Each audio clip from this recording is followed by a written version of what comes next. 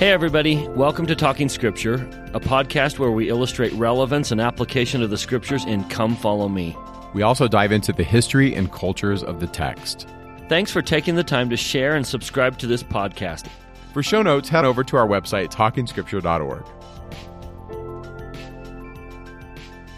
Welcome to Talking Scripture. I'm Mike. And I'm Bryce. And today we are in our second to last Old Testament podcast. We are going to talk about Haggai and Zechariah. And both of these prophets, they're contemporaries, and they're also contemporary with the events that happen in Ezra and Nehemiah. This is the Second Temple period. The Jews are coming out of exile. It's 520 BC, and there's this halt in the construction of the Second Temple. And Haggai is going to stand up and give a prophetic message to his listeners that we need to stop stopping. We need to start building the temple again. The temple is of preeminent importance, and they must get it built. Now think about the symbolism of this time period. We are coming out of the apostasy and have been asked to rebuild Zion. We have been asked to rebuild the temples, to restore that which has been lost, says the Lord in section 124. And just like that, do you see the symbolism of them coming out of captivity and being asked to rebuild the temple? So this is a very applicable time period in our lives. Now, we talked when we did Ezra and Nehemiah about the opposition that they faced, and we'll do a little of that in Zechariah. But the thing we need to focus on now is, in spite of the opposition, we need to make sure that we have our priorities straight. If we're going to rebuild Zion, if we're going to come out of the apostasy and be the Latter-day Saints that build Zion in preparation for the Lord's coming, we have to make sure we've got our priorities straight, that we're building the right house first.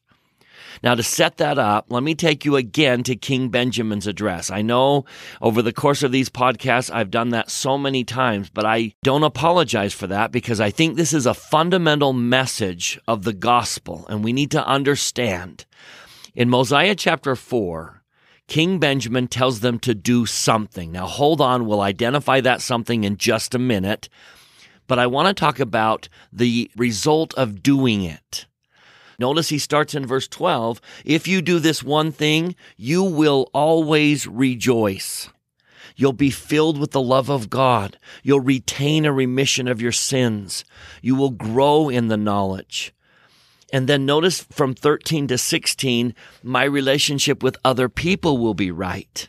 I won't have a mind to injure. I'll live peacefully. I'll render unto every man according to that which is due. I'll teach my children. I'll teach them to walk in the ways of truth.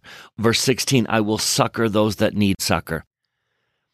All of these are consequences of doing one thing. Now go back to verse 11. What is the one thing? I would that ye should remember and always retain in remembrance the greatness of God and your own nothingness. If you remember that God is great, and that you aren't, all these things flow. Now, the problem is sometimes we reverse that. And sometimes we focus on me. And we focus on my house and building my kingdom. And it doesn't mean I'm not great. It doesn't mean I don't have value. What he's trying to say is the greatest success comes when you remember that God is great and you build his house. And I really think that's what's going on here in Haggai. That's exactly what's happening. So if you'll turn to Haggai, they're coming back to Babylon, and they're supposed to build his kingdom. But notice what they say in verse 2. Oh, it's not time. It's not time to build his house yet. We've got to build ourselves up. We've got to build our house. And it's that natural thinking to focus on me and all the things that I want. And then guess what happens? Notice in verse 4, is it time, O ye, to dwell in your siled houses? Now look at the footnote. We're not talking about basic shacks where they can possibly have some shelter from the storm while they build the temple. They were overbuilding their houses. I don't think the Lord expected them to live in dirt while the temple was built and then build them a house. But notice they've overemphasized it. Look at the footnote on siled. It means paneled. They're overbuilding their house when the Lord's house is lying in ruins. Their focus clearly is on themselves. Verse 6, one of my absolute favorites from the Old Testament. Ye have sown much and bring in little. You eat, but ye have not enough. Ye drink, but ye are not filled with drink. Ye clothe you, but there is none warm. And he that earneth wages to put it into a bag with holes. In other words, if you focus on yourself, you don't have the ability to provide for yourself what building his kingdom would provide for you. To build his kingdom ends up building yours in a better way than just focusing on your kingdom. That is an eternal truth, of which I stand as a witness.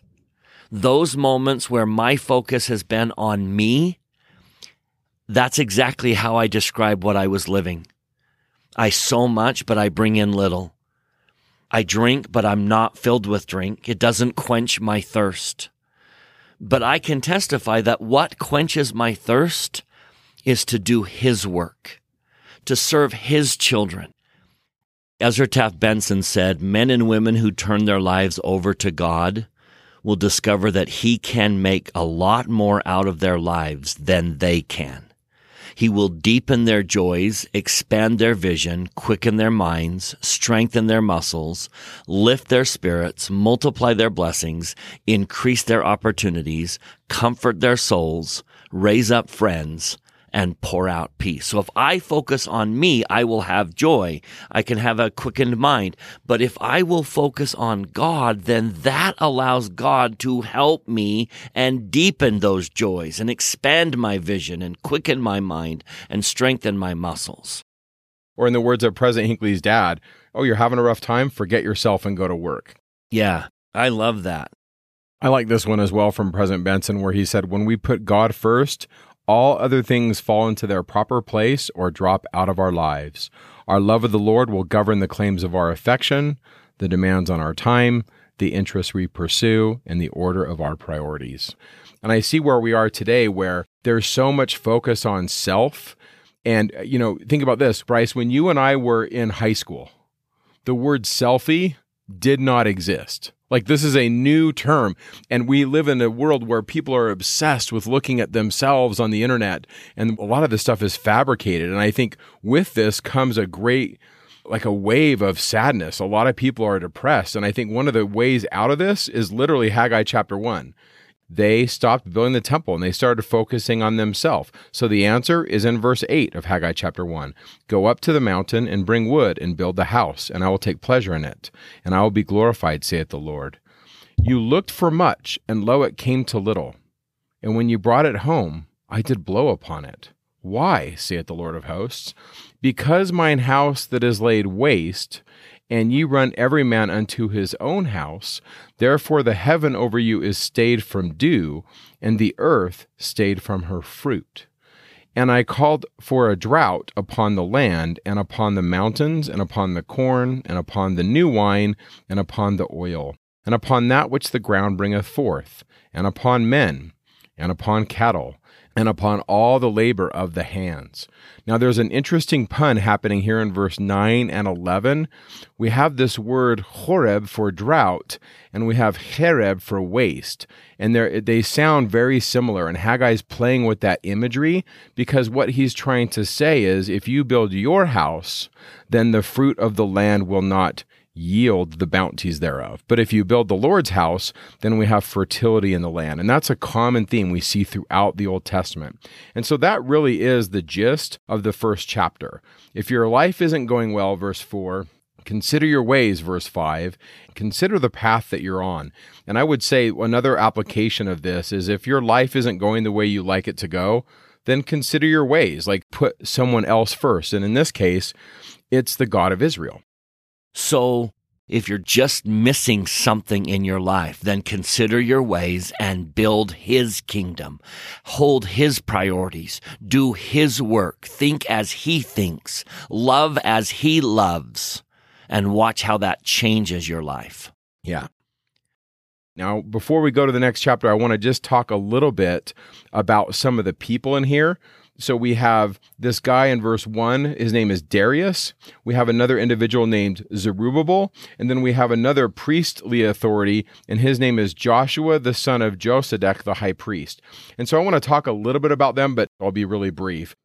So Darius the Great, in verse 1 of Haggai 1, was the reigning monarch of the Achaemenid Empire from September of 521-ish to about 486 BC. He's the third king after Cyrus the Great. And if you remember, Cyrus was the one who was responsible for getting into Babylon, freeing the Jews, and making the edict that the Jews could return to rebuild the temple.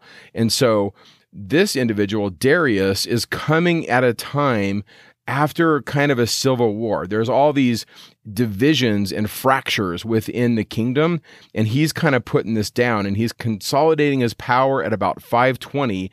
And as he's consolidating his power, one of the things he does is he basically establishes these things called satrapies, or units, under the direction of crown-appointed officials that bring order to the empire.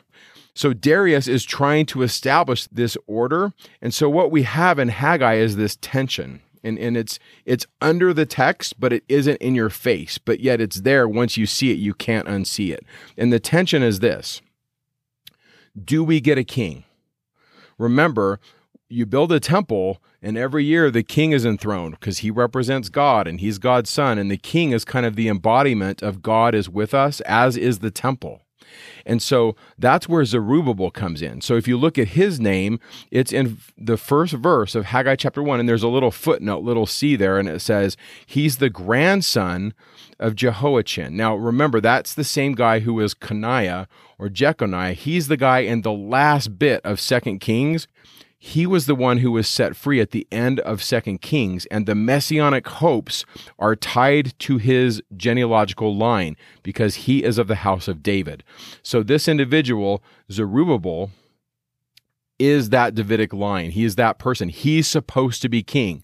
Now, he's not going to be made king, but we're going to read a really interesting prophecy in the 2nd chapter, which is kind of prophetic in the sense of it's a type of Christ. Now, the name Zerubbabel is a really fun name. We'll put this in the show notes for you, but it's kind of a combination of a couple words. One is Babel, and that's what the Babylonians were called.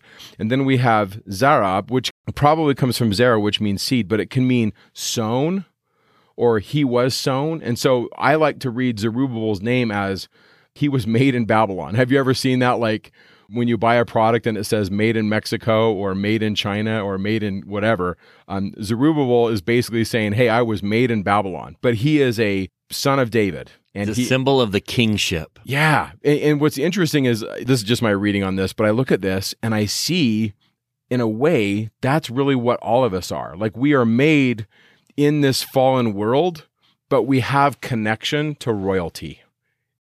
Now, the last individual I want to talk about is Joshua, and that's in verse 12. And he is of the priestly line. And so what we have here is we have a high priest, and we have a king, and they're going to kind of jointly represent the authority of God to the people. And then the third individual is Haggai, and Haggai is going to stand as the prophetic voice. He's the one that's going to say to these two individuals, hey, we got to get this to happen. And so that's kind of the backstory to some of the individuals, some of the time period. And I failed to mention this, but let me just say, I don't think Darius is going to be okay with the Jews having a king. And so we don't have any more kings at this point during the Second Temple period. And this is kind of the argument that we read back when we did Ezra and Nehemiah. Remember the voices of the naysayers that say, you guys can't build the temple? Their argument was, if you let them build a temple, it's tied to kingship. They'll have a king. And if you let them have a temple and you let them have a king, they're going to revolt. And that really is the underpinnings, or like the subtext, to a lot of the things that are going to happen in the New Testament. Because the people that want Jesus to be king, because they understand this concept, if we make Jesus king, we can kick Rome out. We can have political power. We can kick the bad guys out of our lives and everything's going to be awesome. And Jesus's message was, it never was about that. It never was about political power. You guys are doing it wrong. It's about overcoming our sins, overcoming death, learning how to truly have relationships and love.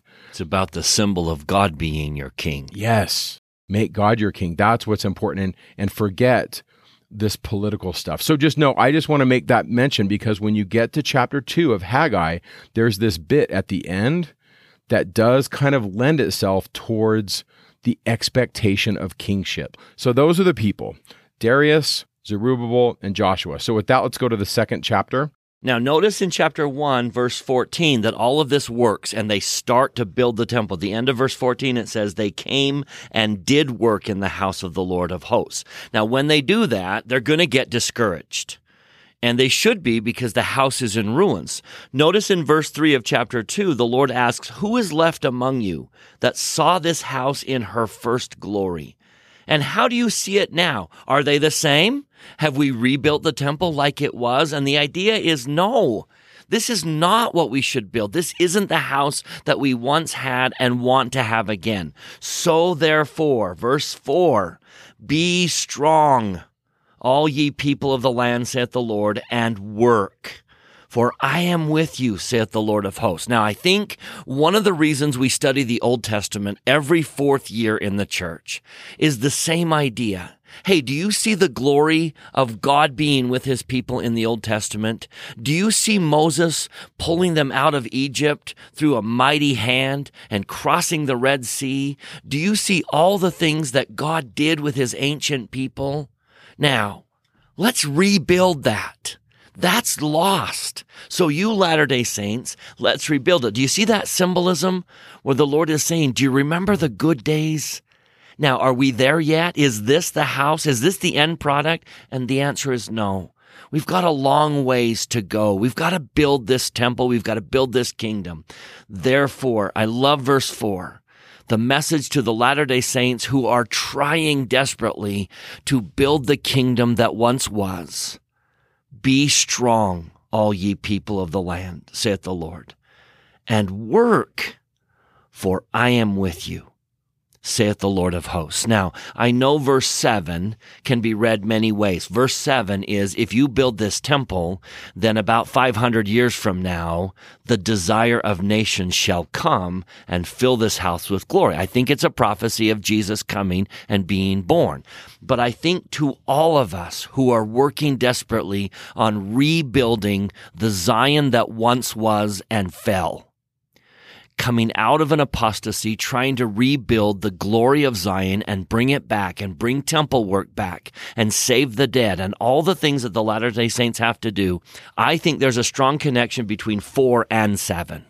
That if we work, he is with us and he will come and fill our house with glory. Not just the temples and the future temples, but if you will join this cause, if you will build up Zion wherever you are, however you can contribute. Now, there's going to be moments where are discouraging, and we saw that in Ezra and Nehemiah. There's going to be moments where there are enemies trying to stop our progress. But when those moments come, let's work, because he is going to work with us, and he will come and fill our houses with glory. Excellent.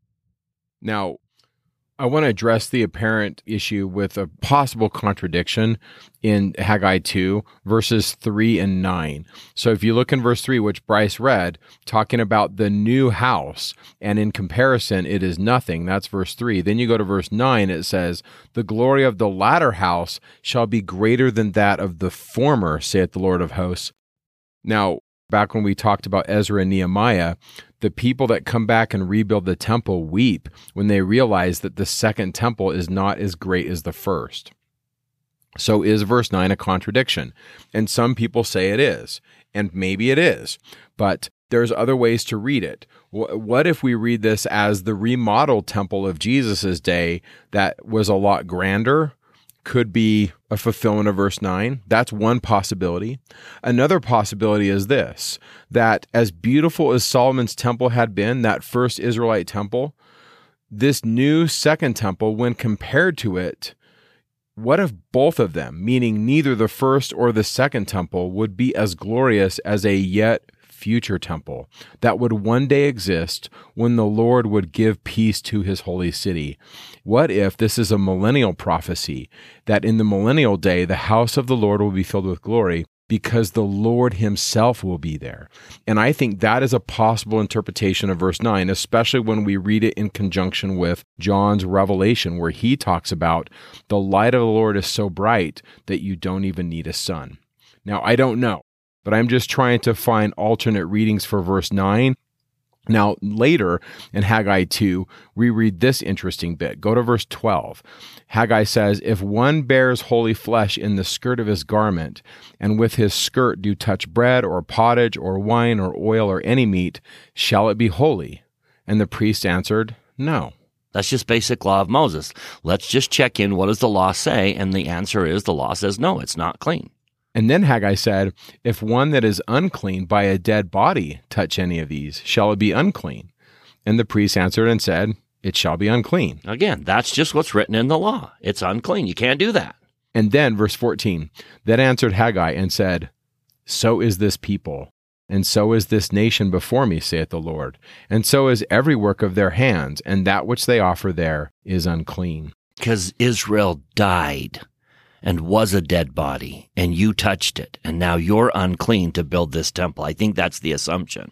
I think there's lots of ways to read it. I mean, clearly he wants them to build it, but maybe, I don't know, maybe verse 13 has to do with when he says they're unclean because they stopped building, or maybe it's their attitude, or maybe, and this is another argument for another day, but maybe there's multiple audiences here in Haggai's presence and not everybody is on board. I think some of that flexibility is really played out in Paul Hansen's book called Dawn of the Apocalyptic, that not all the Jews are on board with the rebuilding of the Second Temple. But there's another reading here I want to just emphasize that I think really applies to a Latter-day Saint audience, and it's this. Verse 12 kind of gives this notion that if you take an offering and you touch something with it, the bread or the pottage, it doesn't transfer the holiness to it. What if this is also Haggai trying to say that mere contact with the temple does not make you holy? And so what if we transfer this over to all the ordinances and all the things that we do from a religious context, and we say, okay, taking the sacrament doesn't make me holy. Now, it's an ordinance. We do it and it's symbolic, but it's what's in our heart that really matters. We're back to that idea in Hosea 6:6, where the Lord says, what I really wanted was hesed. I really wanted that deep and abiding covenant love. And if you have that, I can take you far. I really wanted to really emphasize that with verse 12, that just going to church or just like going to the temple doesn't make me holy, but it is part of it. But really, it's about this relationship that we've talked about as we've gone through the Old Testament. And I want to point out one more while we're on that subject. He's kind of saying, look, you haven't been worthy, and maybe you aren't worthy to build this temple. And so he says in verse 15, change. Just change. And now I pray you, consider from this day and upward, from before a stone was laid upon a stone in the temple. In other words, just get ready. Just get better. And then everything will be fine. This is a God that doesn't look back and say, but you were once naughty, and so you'll always be naughty in my eyes. Not at all. He says it twice. He says, look, because when you were not obeying, I smote you, verse 17, with blasting and with mildew and with hail in all the labors of your hand, yet ye turned not to me. Therefore what? Is he going to punish you today because you didn't obey yesterday? No, he says in verse 18, consider now from this day and upward, even from the day that the foundation of the Lord's temple was laid, and consider it, and I will bless you. That's the God that we worship. So if you haven't been diligent in following the Lord's commandments, then don't just walk away from the work because of it. Just fix that. That's why we have an atoning sacrifice of Christ. That's why we repent. Just fix it and move forward. So yes, I think he's acknowledging that you haven't been the people worthy to build a temple. So make yourself so. And hence we repent every day. And the Lord says, I'm good. Move forward. You've repented. You're clean. That's great application. At the end of Zechariah 1, we read this pronouncement to Zerubbabel. So it's verse 21. We're just going to read that to the end. Speak to Zerubbabel, governor of Judah, saying, I will shake the heavens and the earth. I will overthrow the throne of kingdoms, and I will destroy the strength of the kingdoms of the heathen. And I will overthrow the chariots and those that ride in them, and the horses and their riders shall come down, every one by the sword of his brother. In that day, saith the Lord of hosts, I will take thee, O Zerubbabel, my servant, the son of Shealtiel, saith the Lord, and I will make thee as a signet, for I have chosen thee, saith the Lord of hosts. Okay, first of all, what's going on in verse 22? What is the heathen that's being predicted to be overthrown? You read in scholarship, this could be apocalyptic. And so I'm going to take this as an allegory, and I'm going to take Zerubbabel as an allegory for Jesus. And if I read it that way, it makes perfect sense.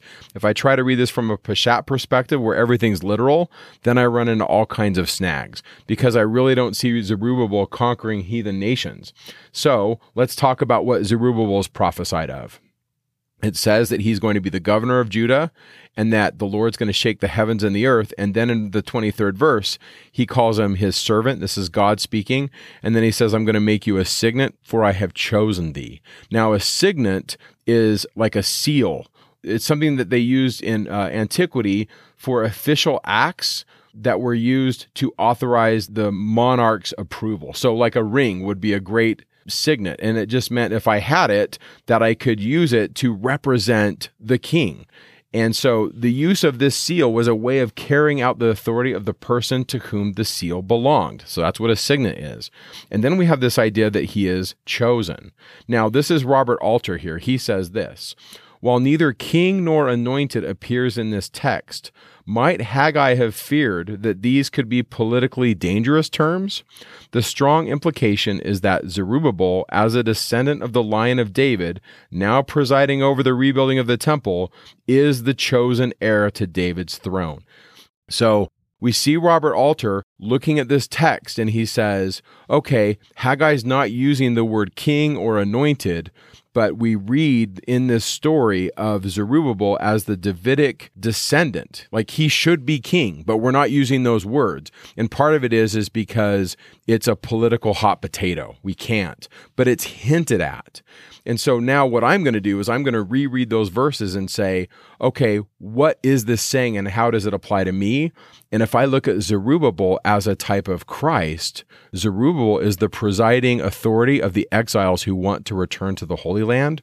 Well, what if Jesus is the presiding officer, the signet, the person authorized to represent the Father, who God has chosen to bring me, an exile, into holiness?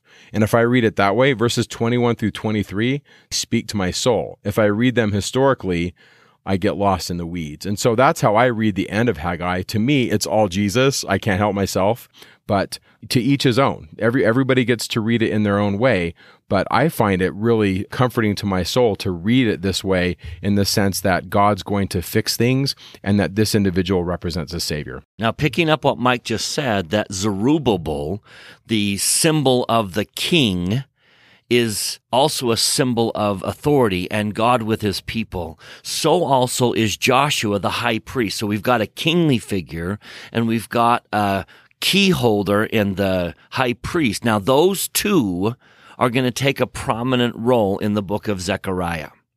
Now, Zechariah can be broken into two pieces. We've got the first 8 or so chapters, which are really dealing with them, then, there. And then we've got the last 9 through 14 are prophecies, kind of this bigger picture, and they mention a lot of prophecies of Christ coming and then the latter days. So we'll do that separately.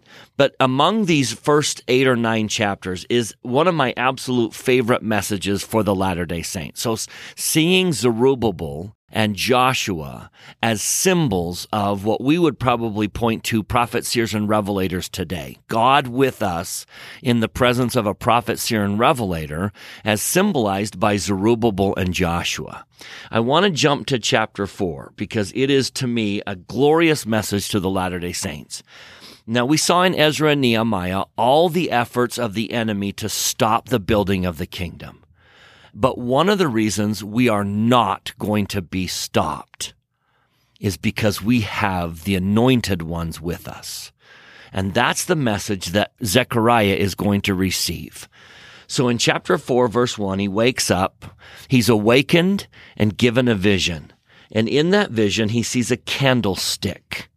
And on top of the candlestick, like we saw anciently, were bowls. They didn't have wicks like we do in our candles today. It was a bowl of oil. So a candlestick with a large bowl on top of it and 7 lamps thereon. So it lit and it was fueled by oil. And then he sees in verse 3, 2 olive trees standing next to it, one on the right side and one on the left. And guess what the olive trees were doing? They were pumping oil into the candlestick. Now, let me just play with that image a little bit. This candle is not going to be defeated. It's not going to be destroyed. It's not going to run out of fuel and go out of light because it has a source of fuel. It has 2 trees, 2 olive trees standing next to it, pumping oil into the candlestick. So Zechariah must have seen this, and his confidence in building up the temple must have grown. The Lord will not let the candle blow out because we have a source of fuel. At the very end of chapter 4, he says these 2, the trees on both sides, are the anointed ones, the ones that stand by the Lord of the whole earth. And therefore, his conclusion is what our conclusion should be in building Zion today in the latter days. The conclusion is in verse 6. Not by might, nor by power, but by my Spirit, saith the Lord. That's how we're going to succeed. Not because we're bigger, not because we're stronger, not because we're smarter, but because we have the anointed ones. We have olive trees standing next to the candle that are pumping fuel in. And they are prophets, seers, and revelators. And so Zerubbabel concludes against every opposition, and we should do the same thing. With so many people trying to thwart the progress of the kingdom of God today, we say in verse 7, who art thou, O great mountain, before Russell Nelson? Thou shalt become a plain. I'm in verse 9. The hands of Zerubbabel have laid the foundation of this house, and his hands shall also finish it. And thou shalt know that the Lord of hosts hath sent me unto you.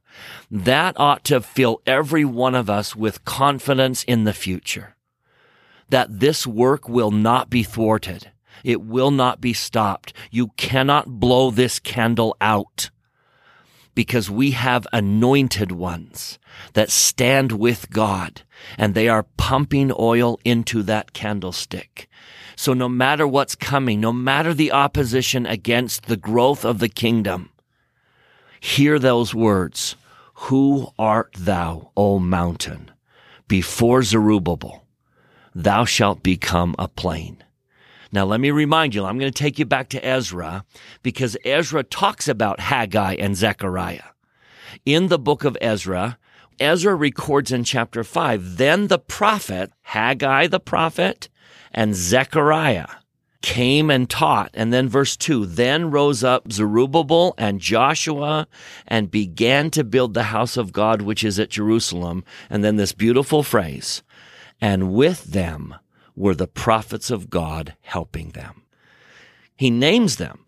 That's what Ezra noticed, and that's exactly what we're reading this week in Come Follow Me, is that we are going to succeed at building this temple, that no force can stop us because the prophets of God were helping them. And he probably is referring to this vision of Zechariah with the trees pumping their oil right into the candlestick. And so we Latter-day Saints, as we look at all the forces against good and all the forces against Zion being built up, we need to say the same thing. The prophets of God are with us and helping us, and we will not fail. Yeah, I like that. So Bryce just looked at Zechariah chapter 4, which is one of a series of 8 visions that Zechariah has. It's actually the 5th of 8 visions. And so what we're going to do now is just kind of back up and look at those 8 visions. And I will just say that I think that these visions do fit the culture and context of a Second Temple Jew. But these visions also could lend themselves to an interpretive lens to help us understand other scriptures. And so as we go through this, just be aware that we're going quick through this, but you can kind of take some time and think about all these as you go and read the scriptures. So the first vision is this vision of these riders, and it's in the first chapter of Zechariah in verses 7 through 17. In this vision that he sees in the first chapter, the prophet Zechariah saw 4 riders who had been observing the conditions on the earth. They found everything to be at peace. Therefore, Judah had no excuse for not building the temple. This is a really important thing to Zechariah, this idea that you've got to build the temple. The second vision starts in chapter 1 at about verse 18, and it goes to verse 21. It's really short, but what he sees are 4 horns that are symbols of power that seem to have participated in the scattering of Israel. And it's probable that the prophet didn't have 4 actual kingdoms in mind in his day, but he could have been alluding to those forces that would or that did prevail against God's people from every quarter. Now, there's lots of ways to look at it, but it's a short vision of these 4 horns. And then you go to the second chapter, Zechariah chapter 2, verses 1 through 13. Zechariah sees a man who set out to measure the dimensions of the holy city. Now, I'm just going to pause here, and I'm just going to say, if you're a fan of the book of Revelation, you're probably seeing a pattern. We have the riders, we have 4 horns, these powers, and now we have this person measuring the dimensions of the city. You kind of see some of this stuff in Revelation. So I would just say, I'm not declaring anything. I would just say, think about that. But in this chapter, he sees this idea that before Zion can come, Judah must break free from the spiritual bonds of Babylon. And so a really good comparison text to the second chapter of Zechariah is D&C 45, verses 66 through 70. Those verses are really important, especially later in the context of Zechariah, as Zechariah starts talking about some of the things about the person who comes down who's been wounded in his hands. We'll see that later. Also in Zechariah chapter 2, I can't help myself. I have to talk about verse 8. We read this line that says, "For he that toucheth you toucheth the apple of his eye." That's a really neat poetic phrase, and I just think that's really cool. Like the apple of his eye. It could mean like the opening of his eye or the gate of his eye. So if you have like a child that you just love, you could say, that is the apple of my eye. Or you could say that about your spouse. They're reflected in your eyes. They own the gate of your eyes. It's just a beautiful poetic phrase. Okay. The fourth vision is in the third chapter of Zechariah, and it's verses 1 through 10. And in this bit, Zechariah sees the priest, Joshua, standing before an angel. And his ordination becomes a type of a future high priest called the branch. You see that there in verse 8. Okay? The term was sometimes used in a technical sense by the prophets to designate Christ in his role as the millennial King David. We're going to see some of that in Isaiah 4 and Jeremiah 23. The branch would rightly own or hold not only the keys of kingship, but also priesthood and the things associated with the temple.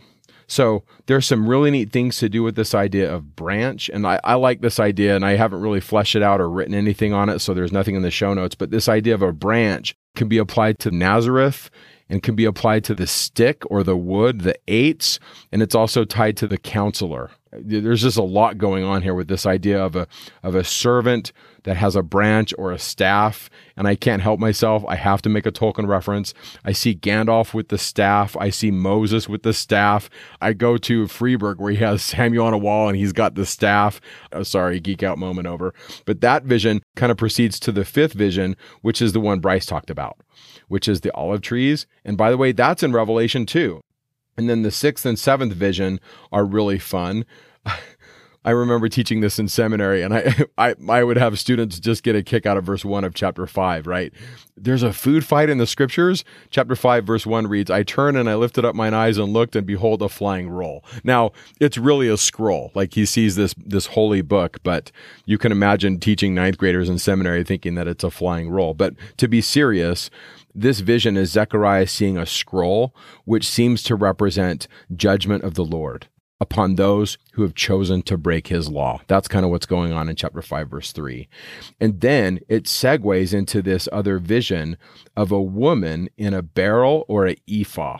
It could be a basket. That's kind of what I see it as in verse 6, is a woman in an ephah or a basket, and it represents filthiness, and she's kind of representing the apostate state of Babylon. So the eighth vision and the final one in this segment of Zechariah, and remember, Zechariah is kind of like two books. You have the first bit in the first 8 chapters, and then we shift in chapter 9. And so the eighth vision is in chapter 6, verses 1 through 15. And in this, he essentially sees the sovereignty of the Lord. He sees symbolic representations of the servant of the Lord subduing the nations in all the corners of the earth. That's the first 8 verses of chapter 6. And then the command comes to crown Joshua in the similitude of the crowning of the branch, the millennial high priest, the great temple builder. And so in a way, once again, I see that as Jesus. So look at chapter 6, verse 11. Then take silver and gold and make crowns and set them on the head of Joshua, the high priest. Verse 12. And speak unto him, saying, Thus saith the Lord of hosts, saying, Behold the man whose name is the branch. He shall grow up out of his place, and he shall build the temple of the Lord. And he shall build the temple of the Lord, and bear the glory, and sit and rule upon his throne. Now to me, when I read that, that's kingship, and that's Jesus. And that is, to me, prophetic of who he is.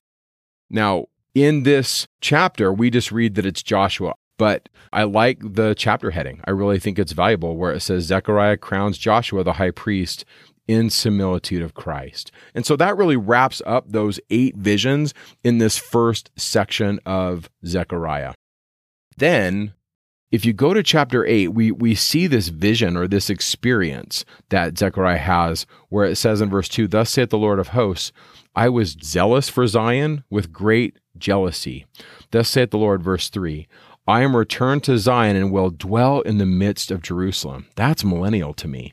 And Jerusalem shall be called a city of truth, and the mountain of the Lord of hosts, the holy mountain. Thus saith the Lord of hosts, There shall yet old men and old women dwell in the streets of Jerusalem, and every man with his staff in his hand for very age. And the streets of the city shall be full of boys and girls playing in the streets. Verse 7, Thus saith the Lord of hosts, Behold, I will save my people from the east and from the west, and I will bring them, and they will dwell in the midst of Jerusalem, and they shall be my people, and I will be their God in truth and in righteousness. And to me, when I read this, I feel it. And what I feel is that desire that God has, a place where you can live in your old age, and the children can play in the streets, and God is with them. I mean, what a beautiful millennial prophecy.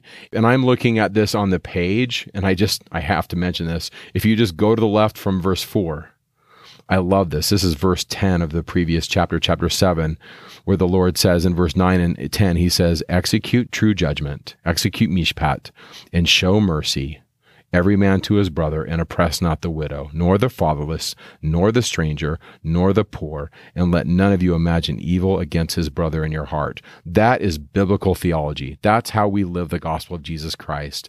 And I just think it's beautiful. So good. So with that, let's go to chapter 9.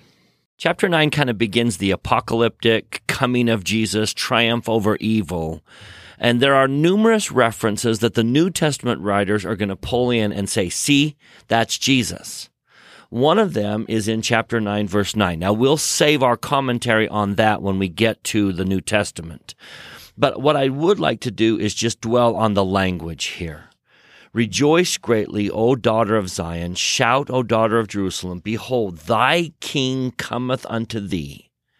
He is just and having salvation, lowly, riding upon an ass and upon a colt, the foal of an ass.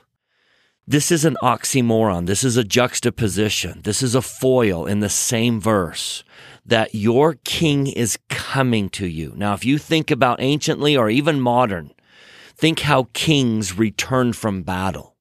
Think how professional sports team that win a national championship return to their city. Think about the glory that we usually would expect at that type of a coming. The parades, the pomp, the circumstance. The king who went off to battle and conquered the enemy and was coming back to the city would be received with all of that glory.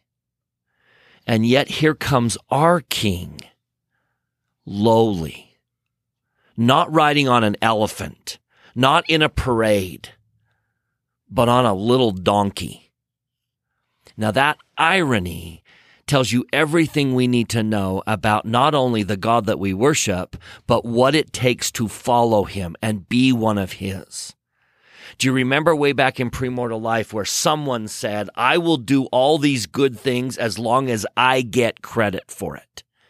Give me the glory for everything that I do. I want to stand up in front of people and be praised and honored because I did something good. And Jesus, as opposed to that, simply said, no, I will go do the work and give thee the glory for everything that I accomplish. That is the God that we worship. He is not seeking his own glory. He is seeking to do the Father's will in his life. So here comes our King, worthy of every praise we could heap upon him for the victories he's conquered. And yet he comes to us lowly. And if we're going to follow him, we have to be the same kind of people. We have to be willing to say, Lord, I'll go do the work, but I don't need the glory. I don't need the credit. One of my favorite quotations from Joseph Fielding Smith, he was very much a scholar. He wrote so many books and did so many good things in his life, but I love what he said at his solemn assembly. And this is the moment where he's going to be sustained as president of the church. And can you guess what he said?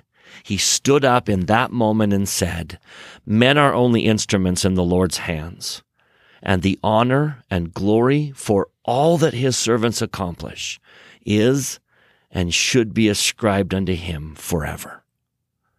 That was a king riding lowly on a little donkey. That's the image of the Lord's servants. And we need to follow him that same way. Worthy of glory for the effort we've put in, but not seeking it. Simply seeking to follow him. That's the kind of people we need to be.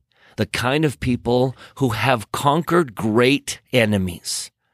The enemy of their natural man, the enemy of the opposition, every one of us who have conquered the crosses of our lives, and that's a major victory.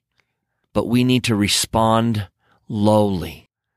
That, I think, is a beautiful image, not just of Jesus. And I love that the New Testament authors saw Jesus in this verse. There's some neat things going on with what you're teaching in the previous bits of that chapter. So if you just go to verse 3, Tyre is a huge Phoenician stronghold, and they own so much, and they're involved in the slave trade, and they have such wealth. So this is kind of like I'm cherry picking one of the greatest cities, at least according to my reading of history as far as power goes at this time in 520. And then Zechariah says this in verse 3, Tyre built herself a stronghold and heaped up silver as the dust and fine gold as the mire of the street. So imagine you have so much gold, it's just like dust in the road. The Lord will cast her, Tyre, out, and he will smite her power in the sea, and she shall be devoured with fire. So it's the opposite of what you're talking about. They have everything, and the Lord's like, no, they're going to lose it. It's pretty interesting. the way that this is poetically set up. Go to verse 10. The Lord says, I'm going to cut off the chariot from Ephraim and the horse from Jerusalem, and the battle bow shall be cut off, and he shall speak peace unto the heathen. This idea of the cosmic king, or maybe even the king that comes in, the just king riding on the donkey, will speak peace to the heathen. For me, I read that as prophetic. And we talked about this earlier with the apocalyptic writings of some of these early 2nd century visionaries, where they talked about the Son of Man, when he comes, will redeem the heathen. And that same idea is taught in the Doctrine and Covenants, that the heathen nations shall be redeemed when the Lord comes. That's in section 45. Look at the end of the verse. Back to verse 10. His dominion shall be from sea to sea, and from the river to the ends of the earth. That's who Jesus is. He rules from the river to the ends of the earth. But he's that guy that you're talking about, Bryce. He's the guy that comes in humble. That's just who he is. The 10th chapter is filled with metaphors for the leaders or the champions of the people. And it also has some really neat bits in it about bringing Israel back together. And so you might want to read some of those. I would recommend that you read verse 6 and verse 11 and 12. Those are really good verses for that. The 11th chapter is really interesting. It's a story essentially of a good shepherd who tries to save his sheep, but he cannot. And he has these two staffs. And in the King James, one staff is called beauty and the other one is going to be called bands. They have different names depending on which translation you get into, but we'll go with that. He has these two staffs, and he tries to save his sheep, but no matter what he does, he can't save them. So he finally just throws in the towel. He breaks his staffs, and then he goes in and he demands payment. He's like, listen, give me my price. That's verse 12 of chapter 11. And they pay him 30 pieces of silver. And then the text says that he throws the silver before the potter, which is in the house of the Lord. That's verse 13. Now, there's a lot of ink spilled on this verse. For those of you that are interested, I'll geek out on the show notes. Suffice it to say, there's a lot of things you can do with it because the Hebrew has some ambiguity and some flexibility. But I'm just going to say this. He throws the silver before the potter, which is a testimony of his rejection and how he was not able to save the sheep. But here's where it gets interesting. This is a great interpretation from Richard Draper. What if this is an allegory? And what if this is future? And it represents the true shepherd, Jesus, who was sold for 30 pieces of silver and delivered over to false priests. Now, I think it's a beautiful interpretation because if you go to the end of chapter 11, verse 15, look what happens. After the staffs are broken and we throw the money, verse 15 says, the Lord said to me, take yet the instruments of a foolish shepherd. I'm going to call that a bad shepherd.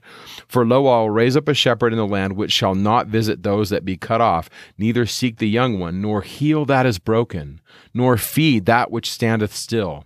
But he shall eat the flesh of the fat and tear their claws to pieces. Woe to the idle shepherd that leaveth the flock. The sword shall be upon his arm, and upon his right eye. His arm shall be clean dried up, and his right eye shall be utterly darkened. In other words, the end of that chapter goes from this poor shepherd that's trying to save the sheep to these bad shepherds that aren't doing their work. And to me, I do see that as a prophetic possible allegory, and it represents Jesus as the true shepherd. And we have some of these things going on with the 30 pieces of silver, and then you can do a deep dive on what's going on with the potter, and then you get into the Gospels, and we'll talk about this when we get there, but one of the accounts talks about the 30 pieces of silver used to buy the potter's field. And so there's a lot of connection there. I'm not entirely convinced on all of it, but there's enough there to make you go, that's really interesting. And it could be prophetic of the Savior. I'm just open to that interpretation. But now we're going to go to the 12th chapter. And to me, I think chapters 12 through 14 are really worth reading every verse. If you're somebody who's trying to read Come Follow Me and sometimes you're overwhelmed and you're thinking, I can't possibly read it all, I would highly encourage you to read these chapters for sure. And make sure you read Doctrine and Covenants section 45 as well. You're going to find so many connections and clarifications in section 45 that highlight these verses. I wonder if Joseph was working on the Joseph Smith translation and he was in the Old Testament, he was in Zechariah, and that brought about section 45. But there's going to be a major connection between them. So we're talking millennial day, we're talking triumph over evil, we're talking about the future of Jerusalem and the enemies that are facing it. Now I'm going to turn to section 45, verse 66, and I want to remember the prophecy about the new Jerusalem, a land of peace, a city of refuge, a place of safety for the saints of the Most High God. And the glory of the Lord will be there. And then it says, verse 68, it shall come to pass that among the wicked, that every man that will not take his sword against his neighbor must flee unto Zion for safety. So there's going to be war poured out everywhere else. Verse 69, there shall be gathered out of it to every nation under heaven, and it shall be the only people that shall not be at war one with another. So we're talking about a future day where there will be war poured out upon this planet, but there will be a safe place for the saints and the righteous people to dwell in Zion. And in that setting, we're going to read a lot that's going to happen in chapters 12 through 14. Notice in verse 2 of chapter 12, I will make Jerusalem a cup of trembling unto all the people round about when they shall be in the siege, both against Judah and against Jerusalem. In that day will I make Jerusalem a burdensome stone for all people. The end of verse 6, it says, Jerusalem shall be inhabited again in her own place, even in Jerusalem. Now, Zechariah 12, 2 and 3 really do reflect the political circumstance of our day. In my opinion, I kind of see this as reflecting the political circumstance starting at about 1948. Like, there has been tension there. And if you go and visit Jerusalem and you talk to the locals, you know, they're navigating the complexities of the politics and what do we do about the occupied territories and whose land is it and who has a right to go into this certain neighborhood. And it's a real political maze. And so I find this interesting that here's this prophecy from 520 BC, and it's relevant in our day. And then if you do a wider lens, the time period from 520 BC to 2022, it's still relevant. We still have the emperors of Rome saying, what do I do with Jerusalem? We have one emperor at one point saying, you know what, I'm just going to wreck it and we're going to give it a new name. And I'm going to put a temple to Jupiter right there where the temple is, and that'll fix everything. And then that kind of works for a while. And then we have the Christians come in and they're going to rip that down and they're going to say, no, we're going to build holy sites here. And then we have the conflicts between Christians and Muslims and what happens over hundreds of years' time. We could do like a multi-podcast on just verse 2 and 3 historically. Now, in the context of what Bryce is talking about, apocalyptic future stuff, and when we look at this through the lens of section 45, I just want to nerd out about verse 6 for a second. So look at verse 6. In that day, I will make the governors of Judah like a hearth of fire among the wood, and like a torch of fire in a sheaf. Now that word, hearth, is a container used to burn charcoal or other solid fuel for cooking, heating, or cultural rituals. It often takes the form of a metal box or a metal bowl with feet, and its elevation helps to circulate the air, feeding oxygen to the fire. The ancients used these hearths in their cultic ceremonies. So imagine a super duper hot piece of metal that's elevated. Now, if you go to Helaman chapter 5, verse 23, we read the story of Nephi and Lehi in the context of being surrounded by their enemies. And we read, quote, it came to pass that Nephi and Lehi were encircled about as if by fire, even insomuch that they durst not lay their hands upon them for fear lest they should be burned. Nevertheless, Nephi and Lehi were not burned. They were standing as in the midst of fire and were not burned. And when they saw that they were encircled about with a pillar of fire, and it burned them not, their hearts did take courage. Now, that to me, is what's going on in verse 6. That we have this experience where the enemies of Judah are surrounding them, but we have a select group of individuals in verse 6 who are like, quote, an hearth, because in the context of these chapters, the people that live in Jerusalem are going to win. And they're not supposed to. They're outnumbered. It's like me trying to put on a football helmet and suit up and play in the NFL against Tom Brady. Like, I'm not going to win, right? There's no chance I'm going to win. And yet the author of Zechariah says, no, they're going to win because they're like a hearth of fire among the wood. And my reading of this is, no, they have the power of God. Now, look at verse 7. The Lord shall save the tents of Judah first. Verse 8. In that day the Lord will defend the inhabitants of Jerusalem, and he that is feeble among them at that day shall be as David. So can you see God's power with them? And then verse 9. It shall come to pass in that day I will seek to destroy all nations that come against Jerusalem. Let's go to chapter 13. Verse 1 says, in that day there shall be a fountain opened to the house of David and to the inhabitants of Jerusalem for sin and for uncleanliness. And the way I read verse 1 of chapter 13 is it's a new spring. And could this be the spring that Ezekiel sees in the 47th chapter that heals the land? I submit that as a possibility. And then the Lord says in the second verse that I will cut off the names of the idols out of the land. He's going to protect his people. And in the midst of protecting his people, he's also going to, in verse 3 and 4 of this chapter, cut off the false prophets, which leads us to a really provocative verse, which causes us to think. And that's verse 6. And this is such a powerful message here because the Savior's been talking about protecting his people.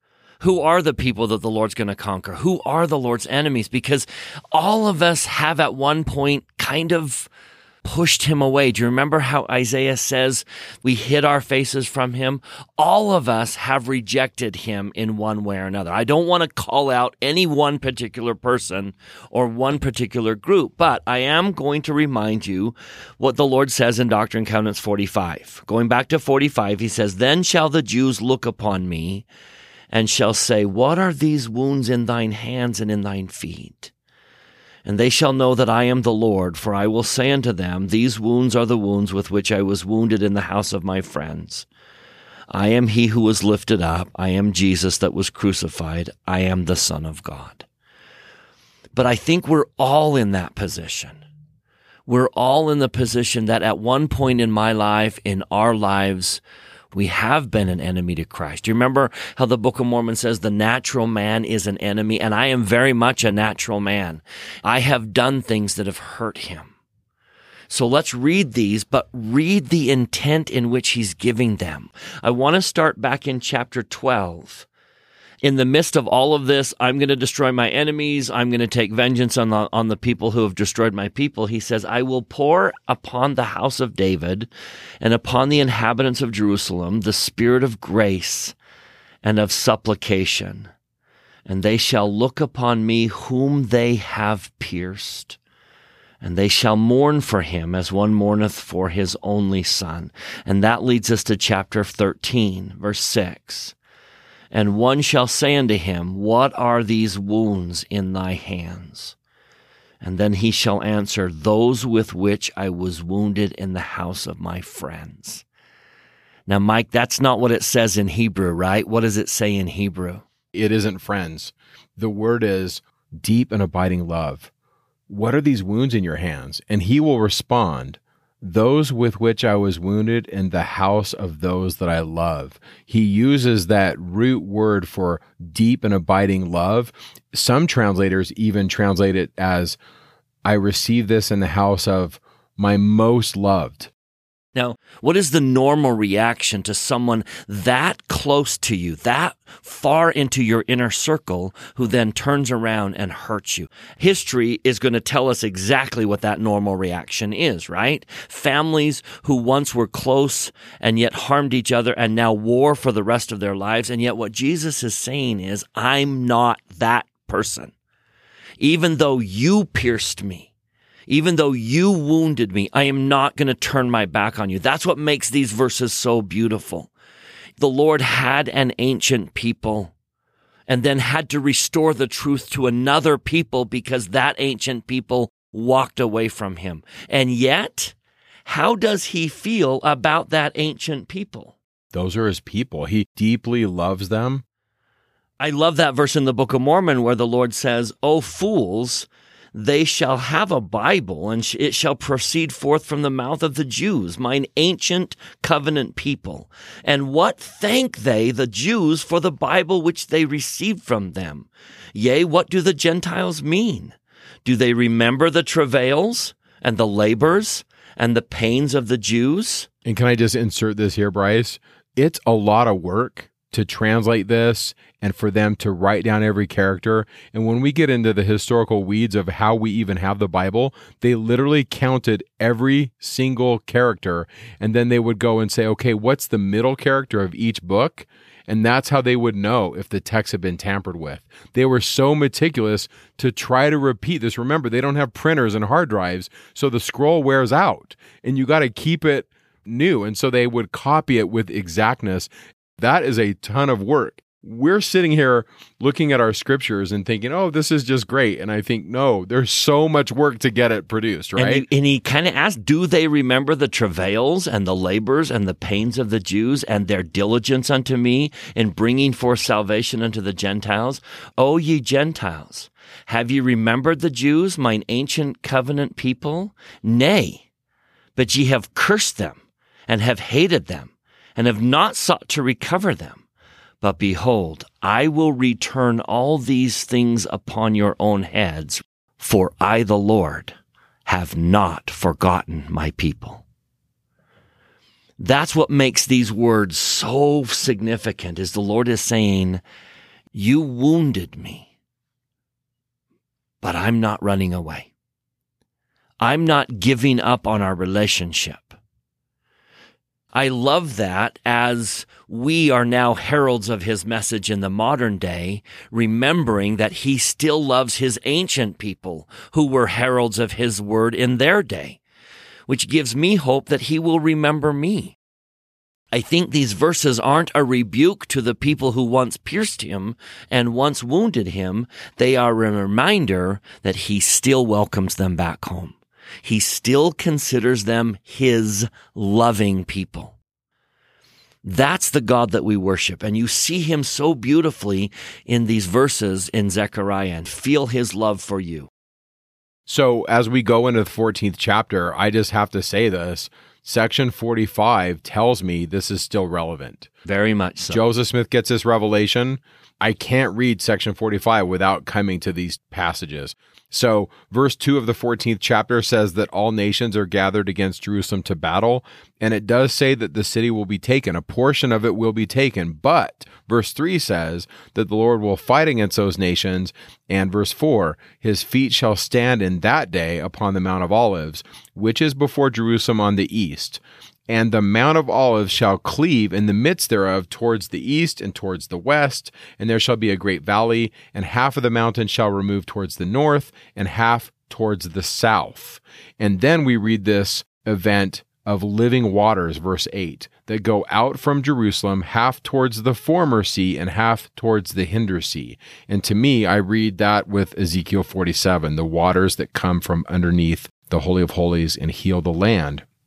And then there's this enigmatic passage in verse 6. It shall come to pass in that day that the light shall not be clear nor dark. Another translation is this, that there will be continuous daylight even during the night. Now, in the Book of Mormon, we read there was a day and a night and a day when the Savior came to the Nephites. Could this be a prophecy of the Savior's second coming? I don't know. But I say, the verse at least lends itself to that possible interpretation. And the pattern. Remember, the coming of the Savior to the Americas the first time is like the pattern of the Savior coming to the world. The second coming is like the first coming in the Book of Mormon. And the sign of his coming, the great sign. Now, there's numerous prophecies all throughout the Doctrine and Covenants that says a great sign is going to be given, a sign that we will all see together, a sign that is testifying that we need to receive the King. And in the Book of Mormon, the pattern was that the sun went down and it didn't get dark. And then Ezekiel 14:7 says, it shall be one day which shall be known to the Lord, not day nor night. But it shall come to pass that at evening time it shall be light. And that's exactly what happened in 3rd Nephi. At evening time it was light. Now think about the symbolism. When Jesus was killed, when he hung on the cross and his life ended, there were earthquakes and darkness. And in America, that piercing darkness lasted for days. They couldn't even light a fire. The symbolism of taking Jesus out of this world is darkness when there's supposed to be light. And the symbolism of Jesus coming into this world is light when there should be darkness. It would not surprise me if Ezekiel is in fact prophesying of the great sign in our day, one that the whole world will notice. The sun will go down and it will not get dark. So that's an intriguing prophecy, and we'll wait to see. Someday I imagine a prophet will clarify that and we'll know exactly what the great sign will be. Or it'll happen and we'll just go, oh, it was that, Yep. right? I really like verse 11 of chapter 14. It kind of harkens back to other things we've talked about. Men shall dwell in it, meaning Jerusalem, and there shall be no more utter destruction, and Jerusalem will be safely inhabited. It's the people that make it the city of God. You can't build a celestial city if you're not a celestial people. We learned that in Jackson County. The Lord said that throughout the Doctrine and Covenants, and because they weren't a celestial people, they couldn't build the celestial city. So here we're talking about building up Jerusalem and dwelling in Jerusalem. But what we really need to talk about is being the kind of people that can build a city of God. It's not so much the city, it's the people. And I think this is kind of the theme, that if we're going to build Zion, if we're going to rebuild the temple, if we're going to have this glorious city come where the Lord's going to dwell, we have to be a holy people. And so I love that Zechariah ends with a beautiful prophecy in verse 20.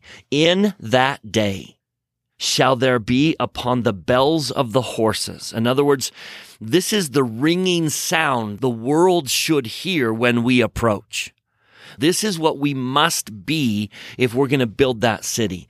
In that day shall there be upon the bells of the horses, in all caps, holiness unto the Lord.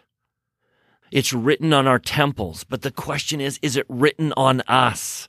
Is it written on my forehead?